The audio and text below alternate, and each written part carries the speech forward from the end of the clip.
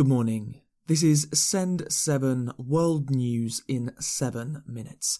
I'm Stephen DeVincenzi. It's Friday, the 27th of November, 2020.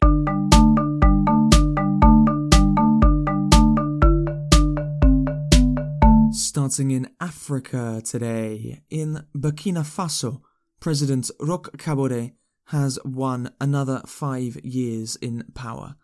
The Electoral Commission announced yesterday that Kabore won 58% of the vote, more than the 50% necessary to avoid a second round. Speaking yesterday, Kabore said that he would be the president of all Burkinabés. Évidemment, dans une élection, il y a un vainqueur. Evidently, in elections, there are a winner and there are losers. But that doesn't stop the fact that we are all Burkinabés who want a better Burkina Faso for everyone. We can work together for peace and development of our country. In Ethiopia, Prime Minister Abiy Ahmed has ordered the Ethiopian army to complete its final assault in the Tigray region. Abiy said that a careful strategy would take control of the city of Mekelle without civilians being hurt. The United Nations has warned of a worsening humanitarian crisis in the area. Over 40,000 refugees from Tigray have crossed the border into Sudan recently, which is itself one of the poorest countries in the world. Asia. In Turkey, hundreds of people have been jailed for life after they were found guilty of being part of a coup d'etat 4 years ago. On the 15th of July 2016, a part of the Turkish army tried to take control of important institutions in the capital Ankara and the biggest city, Istanbul. Over 300 people were killed. Since 2016, tens of thousands of people were arrested and over 160,000 people lost their jobs, mostly policemen, judges and teachers. Yesterday, 337 people, mostly pilots, were sentenced to life imprisonment. In India, thousands of farmers protested in the capital Delhi yesterday. Many of the farmers have travelled hundreds of kilometres from the Punjab region on foot or by tractor.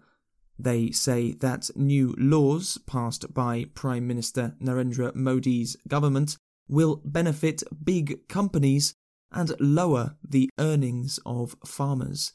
Modi's BJP party say that the new laws will free farmers from middlemen.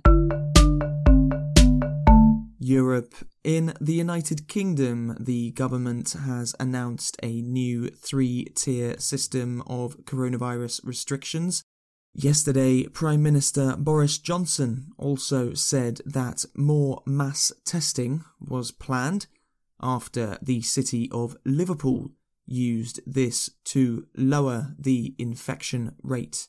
The truth is that at least 1 in 3 people with COVID have no symptoms at all and may be spreading the disease without even knowing that they've got it.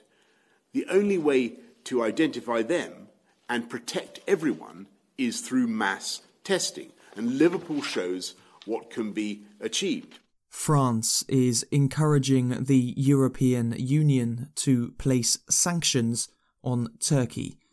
Last month, the EU warned Turkey against exploring for gas in the Mediterranean, which France and Greece say Turkey has continued to do.